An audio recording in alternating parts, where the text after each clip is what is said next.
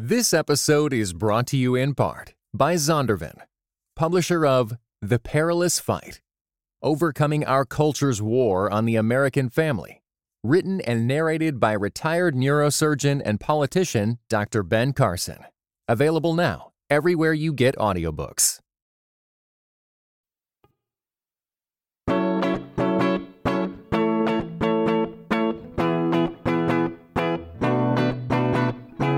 You're listening to Seeing and Believing, a film and television podcast that searches for the sacred on screen. I'm Kevin McLenithan. And I'm Sarah Welch Larson, but I'm not the Sarah Welch Larson you're thinking of. No, I am a Sarah Welch Larson from another universe. Okay, and what universe is this one? Is this the one where you have, you can fly, or you have special martial arts powers, or? Oh no, this is just the universe where everybody is left-handed.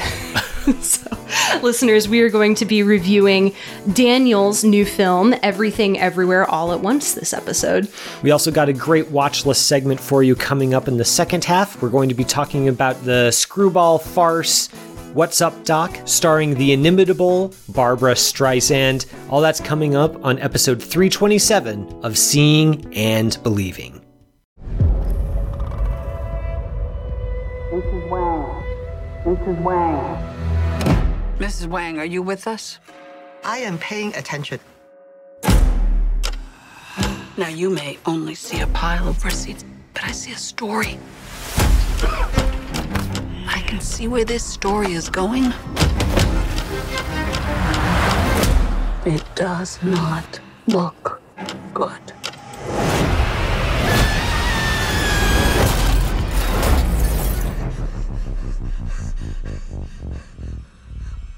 What's happening?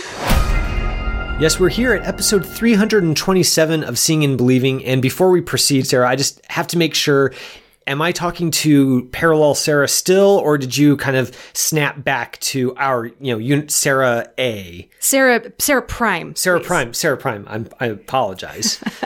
Yes, I'm here. I am present and I am listening. Okay, just wanted to make sure that things didn't get too confusing too fast, although listeners, heads up, you're going to want to buckle yourselves in because this is a movie that we're going to be talking about here in a second that is going to be quite a ride. Yes. So there's a lot to talk about, so let's just jump right in. We are going to be discussing What's Up, Doc in the second half, but first we're just going to, really dive right into a little movie called Everything Everywhere All at Once, which is a title that writes some pretty big checks that these writer-directors are going to try to cash.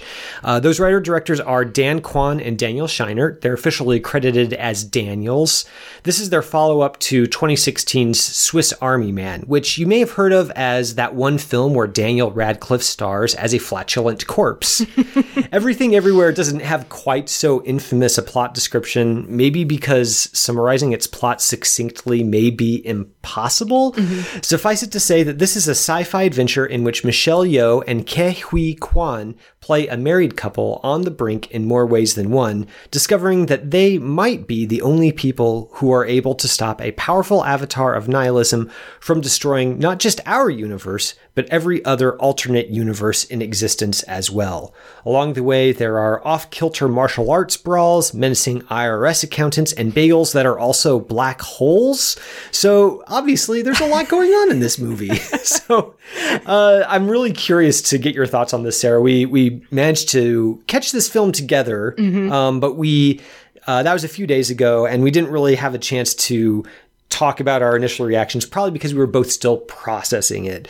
So I'm really curious to get your take on this question. Do you think Daniels bit off more than they could chew with this film, or did they succeed in chewing everything everywhere all at once? For a movie that is like this packed, it's kind of a miracle that it doesn't collapse on itself. I think that they both bit off a little bit more than they could chew, and then they proceeded to chew it with verve and style. And that's kind of my bag. So I was on board with this. Verve and style count for a lot. Yeah, they really do. Did it work for you?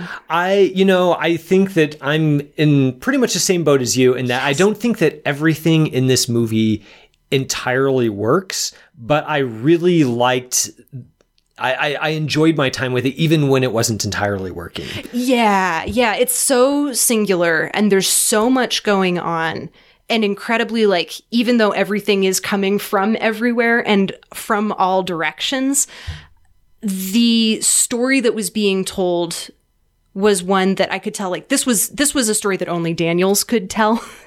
And the way that they told it was the way that only they could tell it. And I appreciated the movie purely on those merits, although for a lot of other reasons as well. Like, I like that they tried to do basically everything with this movie, and at the same time, it's got the movie is sort of working towards this really fine point towards the very end that I didn't quite see coming. I thought I saw coming. And then as everything starts to sort of implode towards the end at the climax, like, I figured out what it was they were trying to do, and I feel like they pulled it off. Yeah, and they really do kind of throw down the gauntlet from the very beginning. The first shot of this film is we're seeing this family, Michelle Yeoh and Ke Huy Quan, and their daughter, played by Stephanie Su, are having some fun with the karaoke machine. It's kind of the standard scene of domestic happiness, but we are seeing it as a reflection in a mirror elsewhere in the room. And then Daniels push the camera in, push it in, and then there's a smash cut. The image of domestic happiness is gone from the mirror, and then the camera essentially pushes in through the mirror into the present day. We're literally through the looking glass. Yes. And I mean, that's basically them saying, like, we are going to get crazy here, and you're going to be along for the ride. And I mean, that is quite a gauntlet to throw down. I was really pleased to not feel like, well, there are times where I guess I felt like it got a little bit self-indulgent. We can talk about that a little bit. But for the most part, I thought that I was 100% bought in and really enjoyed the twists and turns that they take the audience on. Yeah, from that moment in the push in through the mirror, I felt like I was in really good hands. There's a lot of lovely, like, circular imagery that's going on in that shot, and then that's kind of repeated in the following scene, and then over and over again kind of throughout the movie. There's a lot of circles. There's an everything bagel. There are a lot of these, like, little googly eyes that keep popping up in different places. But then there's a lot of just the way that the image is framed, like, it never gets as on the nose as having a circle behind someone's head as a halo. Like, they never do that, and thank goodness for that. But there are a lot of images where something will appear and it'll just show up as just like a gigantic circle, or the whole frame looks a little bit more circular than it does rectangular. Once you start seeing that repeated image, you start realizing, like, oh, this is going to be a movie about, like, the cycle of the decisions that we made, and how they go on to affect the future, and maybe we end up being sort of doomed to repeat them in some ways. Even though this isn't necessarily a time travel movie, I still felt that cyclical model of the universe kind of being shown in the imagery of the movie as well. Yeah, well, at its base, this is a movie that's about existential anxiety, about, you know, are the things that I do they have any meaning? Am I heading towards anything ultimately meaningful? Are my mistakes redeemable? Like, when I do something wrong, is that just a bad memory that's going to haunt me forever? Or is there some way I can turn that around? Or is there some other reality where a version of me would not have made that same mistake? And I think the central tension in the movie is the antagonist of the film is basically saying, like, there may be infinite universes, but in all of them, you're bad in all of them. There are bad things that happen in all of them. People get hurt in all of them. And at the end of the day, you're going to die and be insignificant in all of them. And on the other side of that is the message that maybe that's true, but it's important to love and be loved anyway. Yeah. And I think that premise of, like, everybody is bad in every single possible permutation is something that could get really, like, navel-gazy or almost inert really, really quickly. And this movie doesn't do that. This movie moves in more ways than one. Like, there's a lot of action. I also found it personally very emotionally moving as well, especially when you get into those moments of interpersonal connection in the face, I think, of nihilism. Like, I found that quite moving. But also I'm a sucker for a good action sequence. And I think everybody in the movie just about gets the chance to kind of like show their chops and be able to do a lot of good physical comedy and then also a lot of very good physical action as well. Yeah, this is a movie that has direct references to everything from Wong Kar-wai's Chungking Express and In the Mood for Love to, Jackie Chan's Police Story.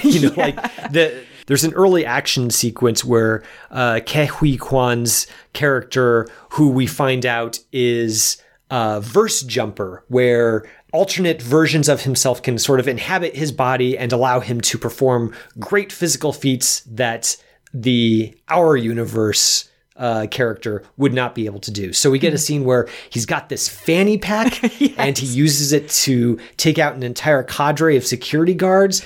And it is just a banger of a scene. It's a thing of beauty. And you were sitting next to me in the theater. Everybody in the theater just went wild for that scene. It's so fun.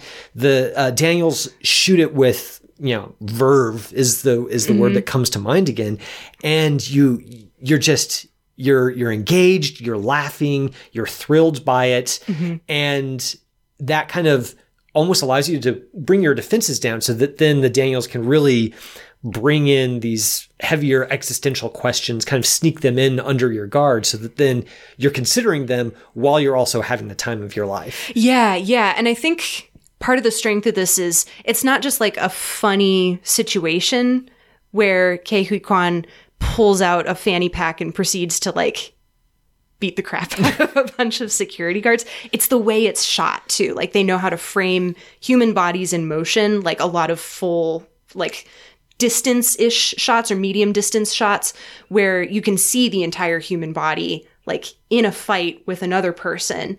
But the framing's also interesting. It's not just like square on, we're going to show people in profile. We're going to show people in profile like doing interesting things, and then we're going to cut to something else where somebody else is doing something interesting, and then we're going to keep upping the ante with like things that you've seen elsewhere in the scene. Like this particular fight, the stakes get heightened by some objects from like a goldfish aquarium. And I'm not going to elaborate on that because I want people to watch this scene and the temptation to really talk about how great these individual moments are is overwhelming. But part of the fun is just literally not knowing what's going to happen from moment to moment. Mm-hmm. Yeah, exactly. And yeah, I don't know. There's just so much specificity and so much like good detail that I don't want to talk about the specifics about this movie because I really do want people to see it for the first time, like completely unspoiled. But at the same time, I don't know, like there's a lot of really good like pieces that maybe we can talk about a little bit out of context too. Yeah. I mean, I really like how, we talk about part of the fun of Daniel's work, and this was true also to some extent of Swiss Army Man, though I think Everything Everywhere is the more successful film overall. But part of the pleasure of watching their movies is kind of the seat of the pants quality, like kind of watching them walk that tightrope, and really it's not entirely sure if they're going to, manage to stay on the rope. They might just fall and break their neck, but there's a thrilling quality to that high wire act that you just can't tear your eyes away. And it reminded me a lot of the short fiction of George Saunders, where there's this surreality of everything that they're doing that is both funny, but is also kind of undergirded by a sense of urgency and emotion. And it just, I really enjoyed that. And it also made me, I don't know, I think about, if Christopher Nolan directed a version of this movie, there would be so much effort spent to explaining how verse jumping works, the way the technology works, how it was discovered, what it feels like to verse jump. And there'd be 6 dialogue scenes where all of this is laid out for us in meticulous detail. And Daniels don't do any of that. And that might be, if you stop and think about it too hard, you kind of start to see, there's things that don't make sense, or where did this technology come from, and how exactly does it work? But when you're sitting there in the moment, it really doesn't matter. The flying by the seat of their pants quality carries the audience along well. And I think they do that partly because the filmmaking is so strong. Yeah, the pacing is great. I think if they did try to explain the technology, or like why or how any of this works, or why these specific people are in this situation to begin with, I think it would derail the movie. I kind of take a little bit of issue with the seat of the pants quality, though, because looking back on the movie, having seen it in its entirety, it's very clearly like well thought out and planned. So a lot of the action feels like it's coming out of left field when you first see it. But I think the seeds are planted beforehand a little bit. Like you see these googly eyes popping up everywhere, like earlier on in the movie. And then there's a throwaway line that explains that Evelyn's husband, played by Ke Huy Quan, is the one who's just like putting googly eyes on everything. And then that kind of turns into a symbol for like self-knowledge in a way that looks like it's coming almost out of nowhere if you don't think about it in context. And then like there's a lot of other like jokes that come back after the initial joke was made like 30 minutes before. Like there'll be a version of that joke that's told again later that kind of compounds the original joke. So I spontaneous might be a better word than seat of the pants. I guess point taken. I guess when I say seat of the pants, I think it feels like that way in the storytelling, just in terms of, there are the turns that it takes. It feels like almost, I don't know if you are into the improv scene, but it feels like watching an improv show where somebody just comes up with something completely wild and ridiculous, and instead of sort of going, oh, that's too wild and too ridiculous, like let's get back to the matter at hand, it just sort of follows that. And it feels a little bit like that's this movie, not so much that they don't go back and sort of shape it into something where there are kind of these seeds and payoffs that are really nice, but more just in terms of in the conception of the story, they were utterly fearless, just like saying, hey, I just had this great idea. What if this happened? And they decided to put that in the script and then film it. They kind of fold it all in. Like they're bringing in everything. You just described what intimidates me so much about improv, because my brain doesn't work that way. I mean, it feels it's very fitting for a movie about infinite alternate universes, that there's such a sense of possibility in the experience of watching this film that you literally feel like at any moment we could pop into a martial arts action scene, or there could be a scene where a employee recognition award gets used in a very interesting way. So, I mean, this is probably the part where I'm going to kind of rag on the movie a little bit, is that I think that spontaneity that the Daniels bring to their project sometimes veers a little bit into puerility. It feels a little childish, like almost like kind of the sort of Family Guy cutaways, where again, sort of like it goes to a random place you don't expect, and it feels kind of childish. Yeah. And I wish that in those moments the film had maybe throttled back on that a little bit more and focused a little bit more on, I think, the heart of the story, which is Evelyn's relationship with her family and also with herself. Yeah, no, I think that's a valid criticism, and I think that's what keeps me from saying that this is a perfect movie, no notes, is that like we're going to up the ante just a little bit too far to the point of discomfort, I think. But I think that Evelyn's growth as a character and the way that the story tells that growth way overbalances like everything else. Like, that's my one negative note, I think, about the movie, is the puerility, and then everything else just works for me on all cylinders, purely because it is just so bright and inventive and interesting and completely unlike anything I've ever seen before. Like, when I go see a movie, what I really want to see is something new. And I think this gave that to me kind of in spades. And it was something new in a way that I hadn't really ever expected or known that you could do, which is kind of wild because it's also riffing on a lot of other like familiar movies as well. Like you mentioned Wong Kar-wai. I felt like I got a little bit of David Fincher in there as well, and maybe a little bit of like The Matrix too. Definitely like the scenes with the martial arts scenes felt like the Matrix agents. Yeah, exactly. And like, it didn't feel like it was making the reference for the sake of making a reference and stamping on whatever part of your brain says, aha, that's a reference that I recognize. Like, it felt like it was taking those elements as well and kind of folding them into the story in an interesting way, which kind of also gets at the idea of those parallel universes. Like, maybe all of those stories and all of those movies are also parallel universes alongside all of the other stories in this particular movie. And I just I love that willingness to play with and pay tribute to your influences in a way that feels both respectful isn't the right word, but in a way that feels like it appreciates those things and it's going to add something new to them as well. Kind of your yes and, I guess. It's not just making a reference so that the audience can feel like they're being patted on the head and told they're very clever for knowing who Wong Kar-wai is. Mm-hmm. The scenes where Daniels directly reference Wong's work, I think, are just so emotionally affecting because up to that point, we've gotten to know Evelyn and her husband Waymond so well that when it kind of veers into the unabashed swooning romance of Wong Kar-wai's work, you feel it in your bones. Yeah.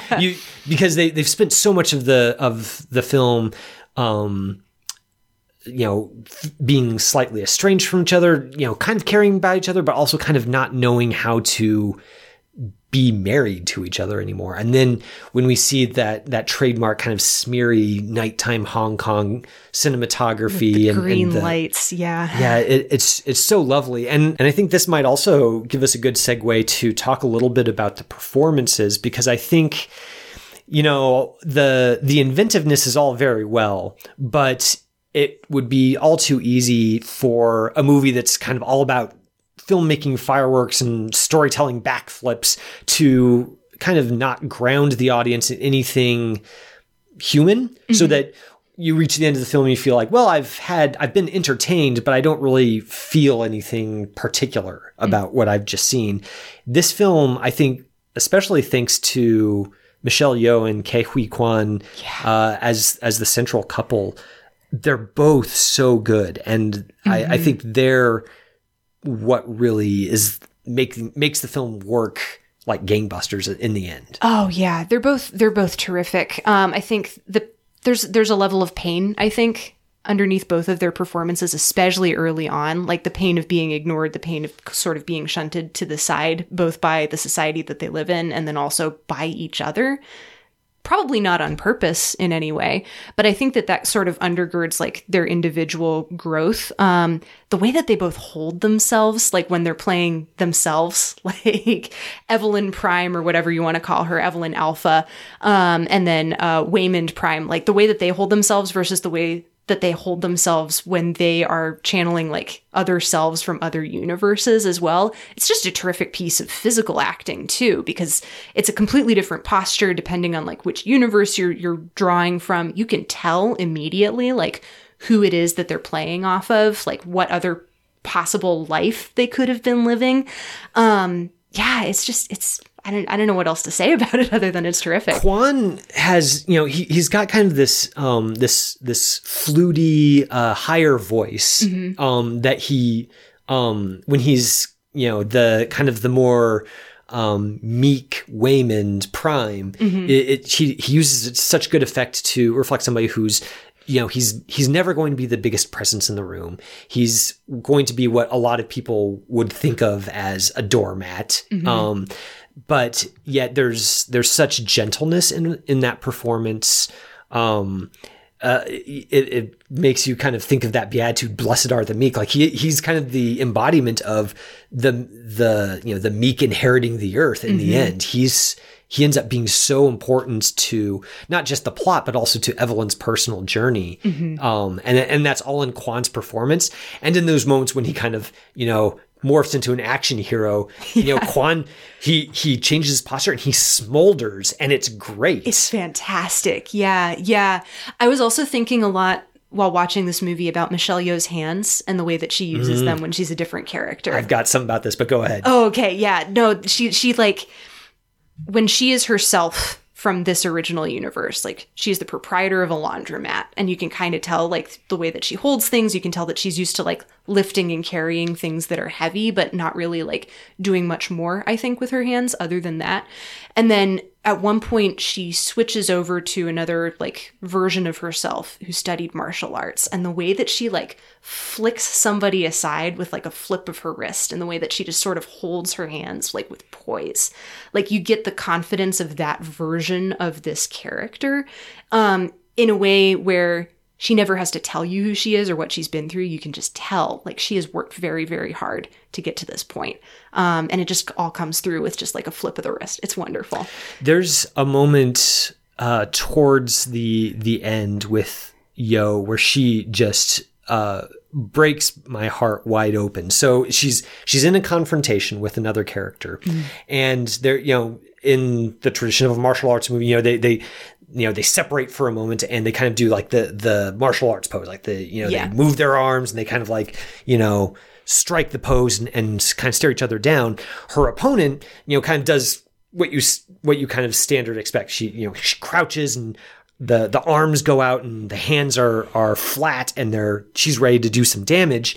And Yeoh does basically the same introduction to that, and then instead of striking that crouched pose, she kind of just opens her arms and comes like trying to welcome this person towards her.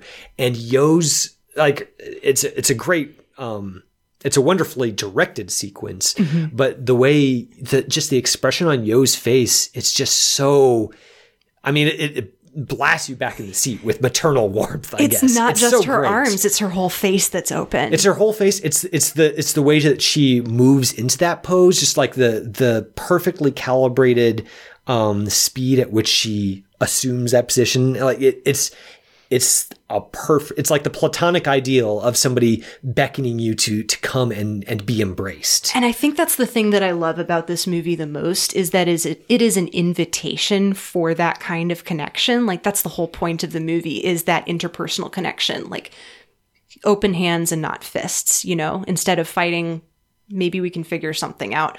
And I adore that. I love movies that sort of flip the action on its head in a way that you don't necessarily expect. And I think that pose in particular just sort of captures what it felt like to watch this movie. Like it starts off with a very action heavy premise, and then it takes you in places that you don't really expect to go with an action movie. Yeah, there's nothing like it. Listeners, that is our review of Everything Everywhere All at Once. I mentioned earlier that title writes some pretty big checks, and I think Sarah and I can tell you that this movie succeeds in cashing those checks. Yes. So if you've had a chance to see this film, it's in limited release, I believe, this weekend, but it should be going into wider release later on. So run, don't walk to see this film if you can. Once you do, of course, we're very interested in any of your thoughts. There's so much that we didn't even get to touch on here. So needless to say, join the conversation with us on that one. You can email us, as always, at seeingandbelievingcapc@gmail.com or tweet us at SeeBelievePod. Don't go anywhere. In the second half of the show, we're going to be talking about What's Up, Doc?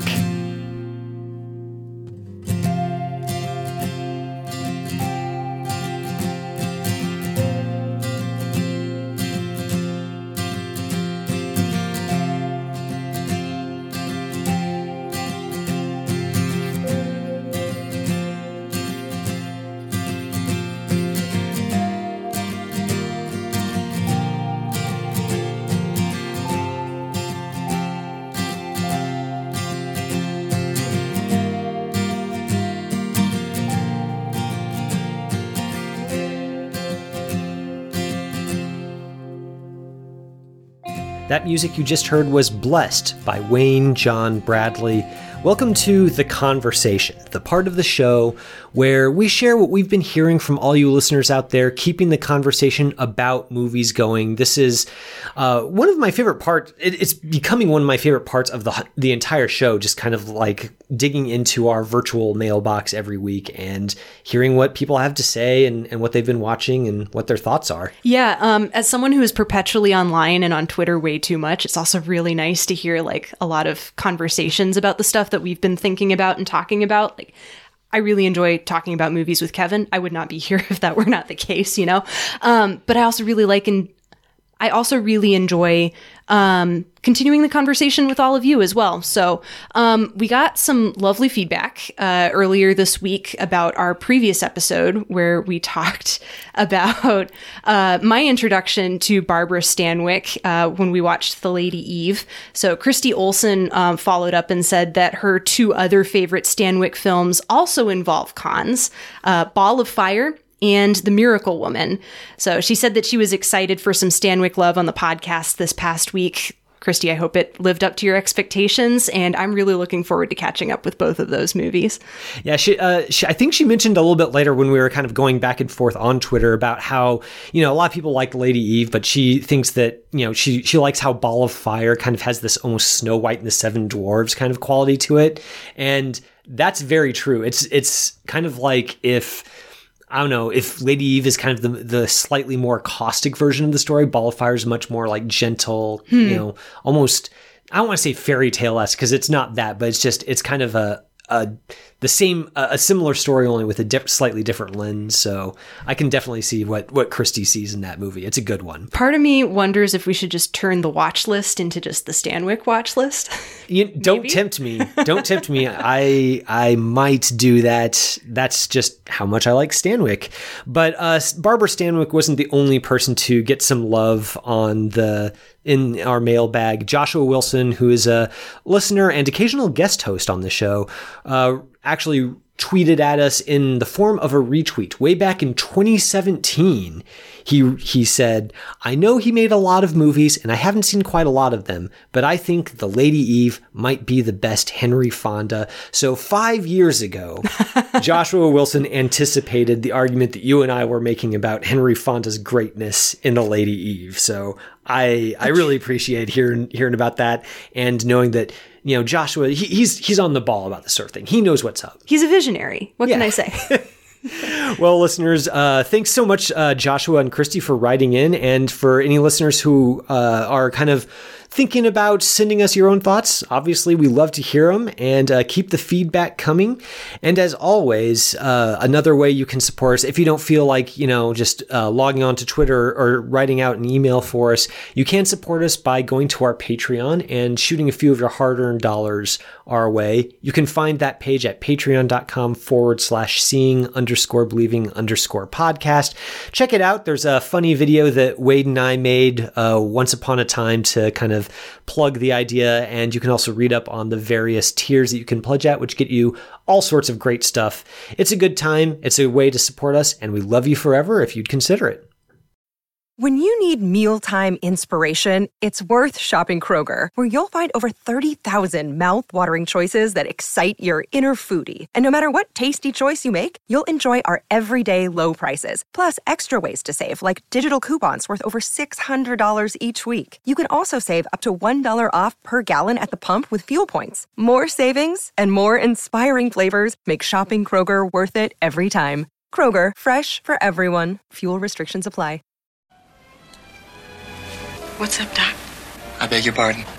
We've got to stop meeting like this. I think you're making a mistake. You see, I just came in here for something for a headache. You're gonna need an awful big glass of water to get that down. What? Oh, no. You see, I'm a musicologist. I was just testing this specimen for inherent tonal quality. Uh-huh. I have this theory about early man's musical relationship to igneous rock formations. Uh-huh. Oh, but I guess you're not really interested in igneous rock formations. Not as much as I am in the metamorphic or sedimentary rock categories. I mean, I can take your igneous rocks or leave them. I relate primarily to micas, quartz, feldspar. You can keep your pyroxenes, magnetites, and coarse-grained plutonics as far as I'm concerned. forgot why I came in here. Headache. Oh, yes, thank you. And goodbye. And now it's the part of the show called The Watch List. And this is something that we've just started up recently, and it's a part of the show that I've come to enjoy quite a bit. This is the part of the show where one host picks a movie that they love dearly and shares it with the other host who has not yet had the pleasure of seeing it before. Hopefully the pleasure anyway. I know that we've already had a film where I was a little bit cool on Dead Pigs. And so there's a little bit there, but nothing so far where there's been a huge gulf in experiences here. I have weird taste in movies, so I'm expecting this to happen at some point, potentially, but maybe it'll be fun to have a fight about it too. I mean, everybody has weird taste in movies. That's fair. I'm perfectly okay with that. Keeps things interesting. This week, you were the one to select a film that I hadn't seen, and that is Peter Bogdanovich's 1972 comedy, What's Up, Doc? This film features Ryan O'Neal as Howard Bannister, a stuffy musicologist traveling with his fiancée, played by the ever-great Madeline Kahn, who visits a convention hoping to woo a rich donor for his latest research project. His life is thrown into chaos, though, when Barbra Streisand's daffy young con woman takes a shine to him and sets her mind on winning him over, whatever the cost. And there's a lot of cost. This is definitely a farce par excellence. So that's the movie that we're going to be talking about. I'm really curious to know, since this was your pick, Sarah, why do you love this movie so much, and what prompted you to pick it for this week? So this is actually the first screwball comedy that ever worked for me. Like, I tried a bunch of other ones and couldn't do it. Broke out in stress hives, had a really hard time with it. And this movie stresses me out too, but in the good kind of way. I think I'd mentioned last week that Barbara Stanwyck could con me out of all of my money, and I would thank her for it. I would do the same thing for Barbra Streisand here, so I think we're just having a nice double feature of women that Sarah would gladly be conned by. So, I know The Lady Eve is one of your all-time favorites. This probably isn't going to quite get at that same level necessarily, but where does this stack up for you versus other screwball comedies? It's no shame to fall a little bit short when being compared with something like The Lady Eve. That's just inevitable. I don't hold it against this film at all. I will say that, while I didn't love this quite as much as I loved The Lady Eve, I had a really good time with this film. And I do think that I like it better than a lot of other screwball comedies I've seen. I think the movie that kind of bears the most resemblance to this one in my mind is Bringing Up Baby, the Cary Grant, Katharine Hepburn screwball comedy. That one just is a little bit, I don't know, there's something about that I just couldn't quite click with. And this one has a lot of the same characteristics, but for some reason, I clicked with it a little bit more. There's kind of the put upon stuffed shirt guy who, is in his life is invaded by a flighty young woman who kind of both teaches him not to be so serious all the time and also teaches him to love. I think that Barbra Streisand is great in this movie. Ryan O'Neal is perfectly cast in this movie. Oh yeah. I enjoy this quite a bit. There's parts of it that, comedy is so subjective that there are parts of it where the comedy didn't work quite as well for me as I think it was hoping to. But I mean, there are sequences in this film that are they're comedy gold, and everything is just firing on all cylinders. The cast is just so game. You can't help but be won over by it at least a little bit. I have a theory about Bringing Up Baby versus this movie, and it's that the thing that keeps the plot moving in Bringing Up Baby is a live jaguar, a live leopard. I can't remember what big cat it is, but it's a large jungle cat. It's a living animal. And then the thing that keeps the plot moving in this movie is 4 of the exact same plaid overnight case that sort of get shuffled, like the way that a street con artist would shuffle underneath a bunch of cups or something, and you have to try to figure out which one has which thing in it. And it's I don't know if like one is more outlandish than the other or not, but I personally like was very stressed out by the leopard. But watching a bunch of people, each of whom wants a different overnight case for a very different reason. Like one has jewels in it, one has top secret files from the government, one just has Barbara Streisand stuff, one has a bunch of rocks. Like watching those get shuffled around this hotel while different people are trying to steal different things from them, I think is what powers this movie in a way, other than Barbara Streisand's entire like star power. She cannot be stopped. But I think that plot device works for me a little bit better because it's a little bit more background. It's not quite so central to the plot. Like you can watch this movie and not know who has which case at any point in time, and it doesn't really matter because what really matters is the fact that Barbara Streisand is out to get Ryan O'Neal, and she will have him by hook or by crook. Yeah. So I think for me, the roadblock I always come up with movies in this vein, you know, whether it's Bringing Up Baby or What's Up Doc, is the invasion itself. I have a hard time getting past that. Like it's hard for me personally, and I realize this might be an idiosyncratic take, but somebody sort of invading another person's life and just sort of forcing them to deal with them. It takes me a while to kind of get past how irritating I would personally find that. I don't know, maybe there's more similarities between me and Howard Bannister than I'd like to admit. But getting over that hump is kind of the trick. And with Bringing Up Baby, I don't know that I was ever quite able to get over that hump of just not wanting the invasion to keep going. Mm-hmm. With this film, I feel like I was a lot more amenable to that. And I'm not sure exactly why it worked better for me than in Bringing Up Baby, because they're so close to each other.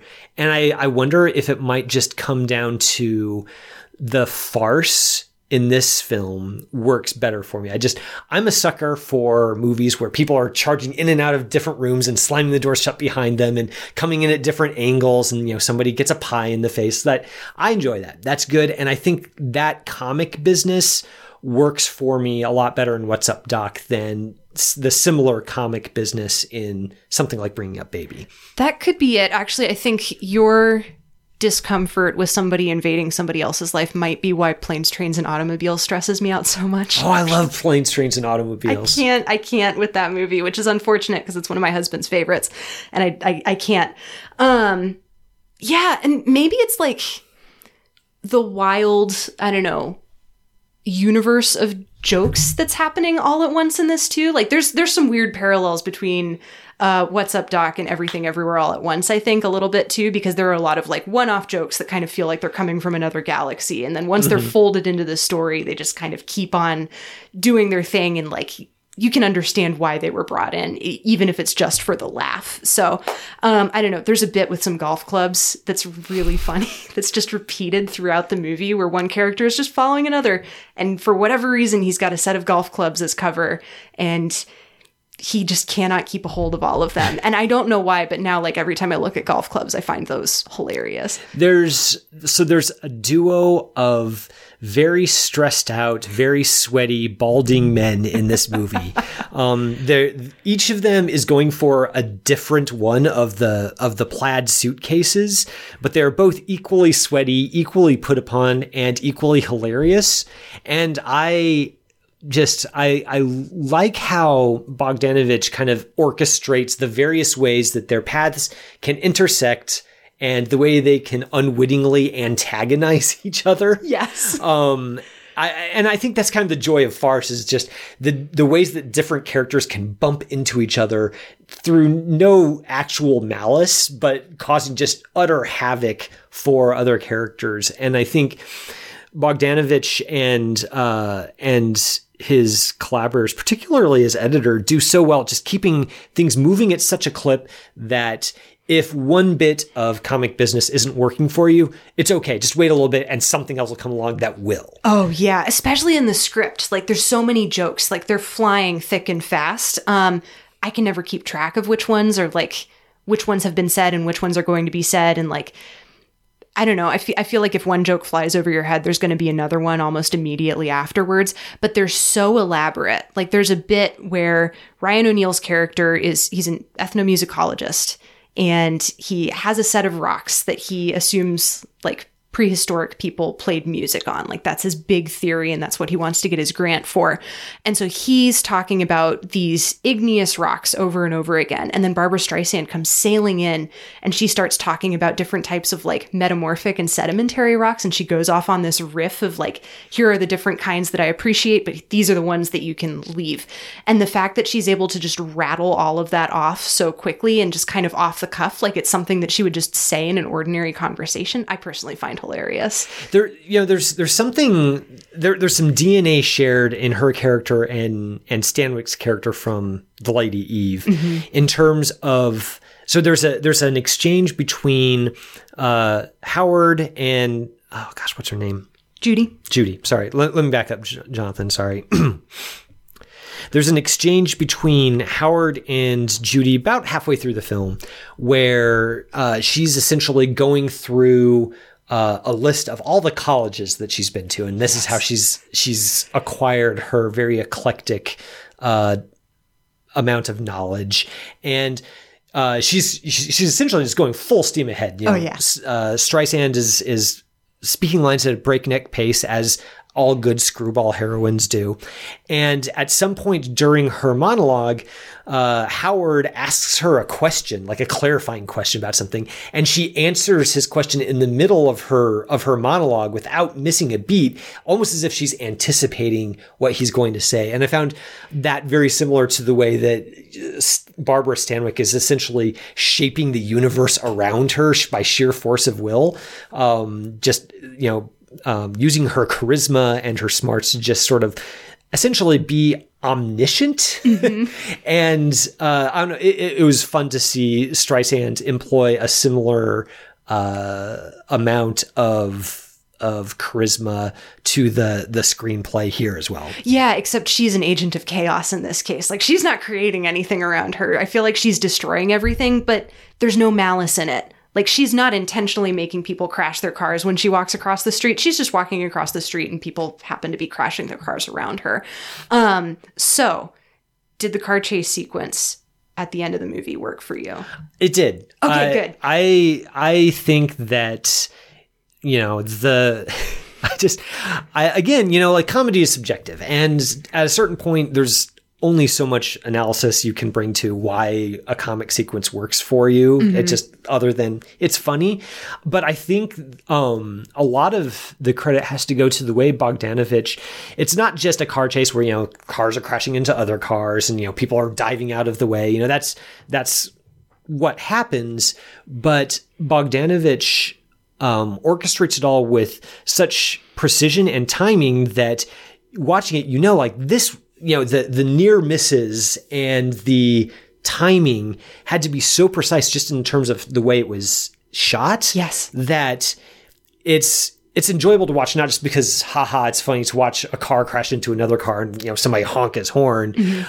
It's also just very pleasurable to watch just because it's director working at the top of his craft and stunt people working at the top of their craft, stunt drivers working at the top of their craft. There's the culmination of the car chases where one of the sweaty balding men is in a convertible and his car is, careening off the edge of a pier. Yes. And there's a banner canopy that is set up in front of him, and he's, kind of his head is sticking up above the windshield, and so his head kind of like rips all the way through this really long canopy before the car careens off the edge of the pier.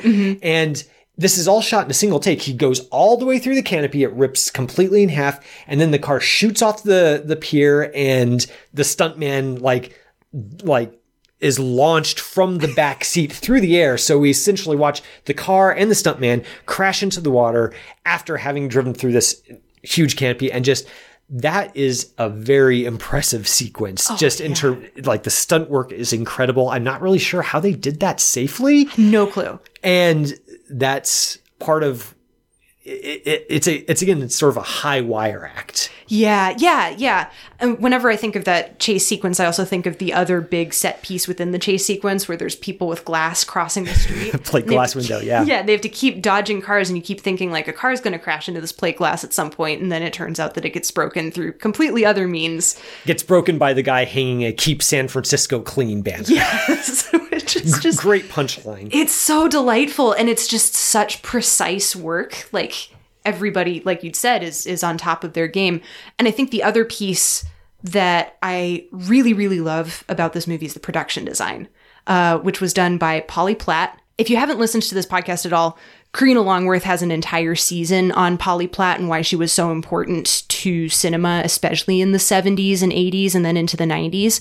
But Polly Platt did the production design for this movie and also for Paper Moon after she divorced Peter Bogdanovich. And she does incredible work, just absolutely exquisite work with a lot of like really excellent like little details and pieces. So I've mentioned the overnight bags that keep getting mixed up.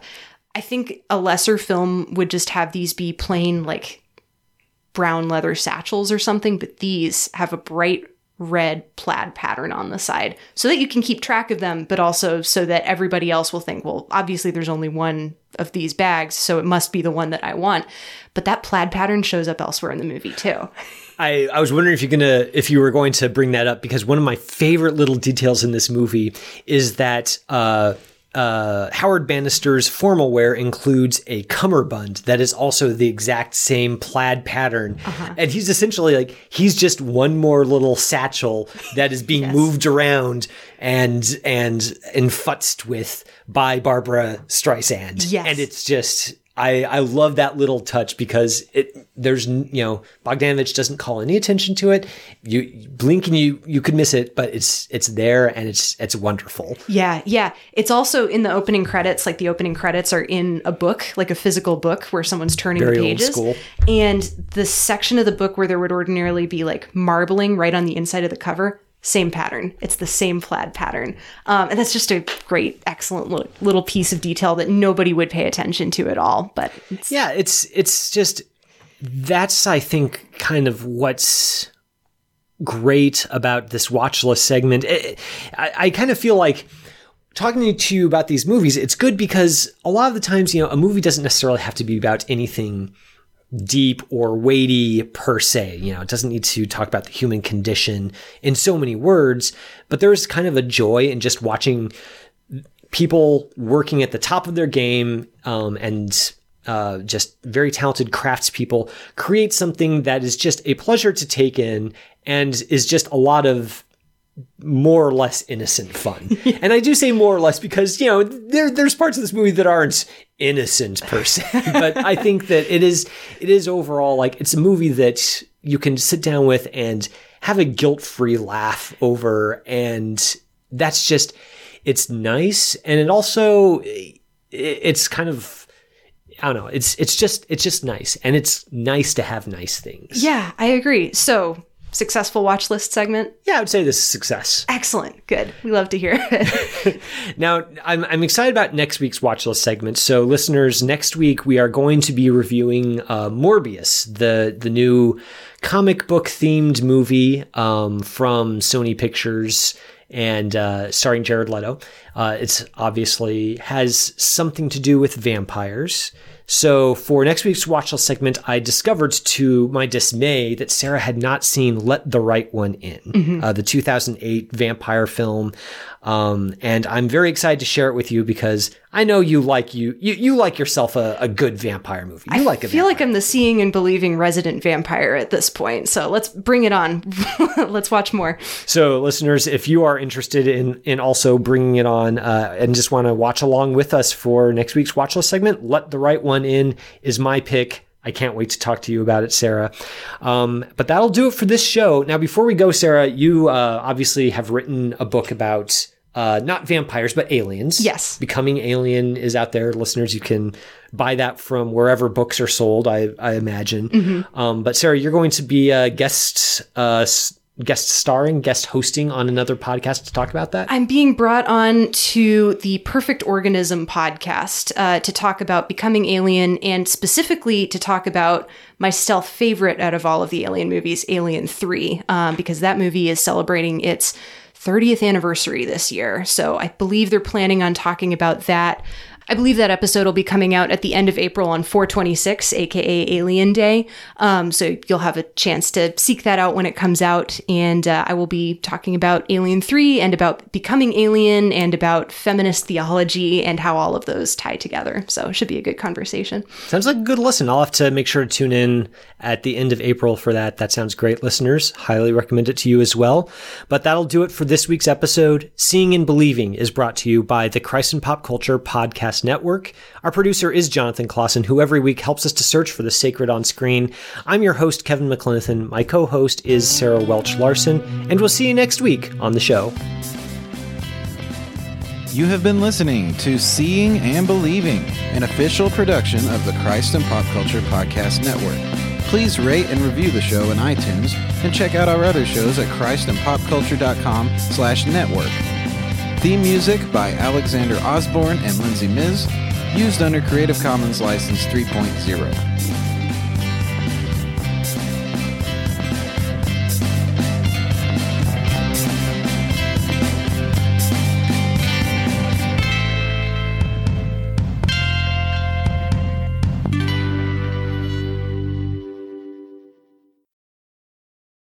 This episode is brought to you in part by the Beyond Ordinary Women Ministries podcast.